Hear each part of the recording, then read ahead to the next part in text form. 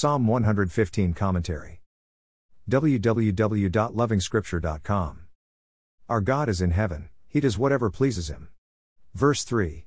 The psalmist presents a hugely important subject, especially during a time of countless temples and shrines. Yahweh didn't reside in a human structure. Yes, God is in heaven, but Solomon knew better. But will God really dwell on earth? The heavens, even the highest heaven, cannot contain you. How much less this temple I have built. 1 Kings 8 verse 27. The Lord is not like an idol. The Lord is sovereign. The God that is created in a workshop is not God. The God that man creates using tools of logic, imagination, and observation is not the Lord God. They cannot speak, they cannot see, they cannot smell, they cannot feel, they cannot walk. Those who make them will be like them, dead. But Israel should be different.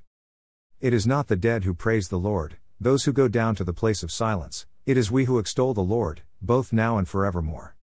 Verses 17 and 18. The Lord cannot be praised by the dead, those who are dead because they have made their own gods. Killed by idolatry.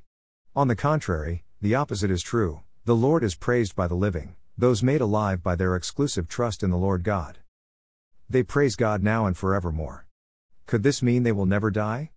Probably yes.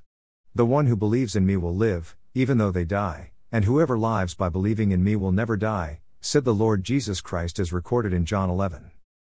This psalm beautifully highlights the difference between life and death. Death is manufactured in the individual's workshop as he makes idols. He becomes what he makes, lifeless. Life, on the other hand, is the gift the Lord gives to the individual as they put their trust in the Lord God. The New Testament has expanded the definition of idols or gods. Money, the stomach, appetites, and demonic hosts among many others. Some are dumb and lifeless, and you wonder why some people cannot see it that way. Others are not exactly lifeless. They can act and talk. These are meant to mislead the sensitive sections of human society. There is a God fitting just about every possible appetite. Many more new ones are on the production line. This psalm, however, implores the saint to trust in the Lord God.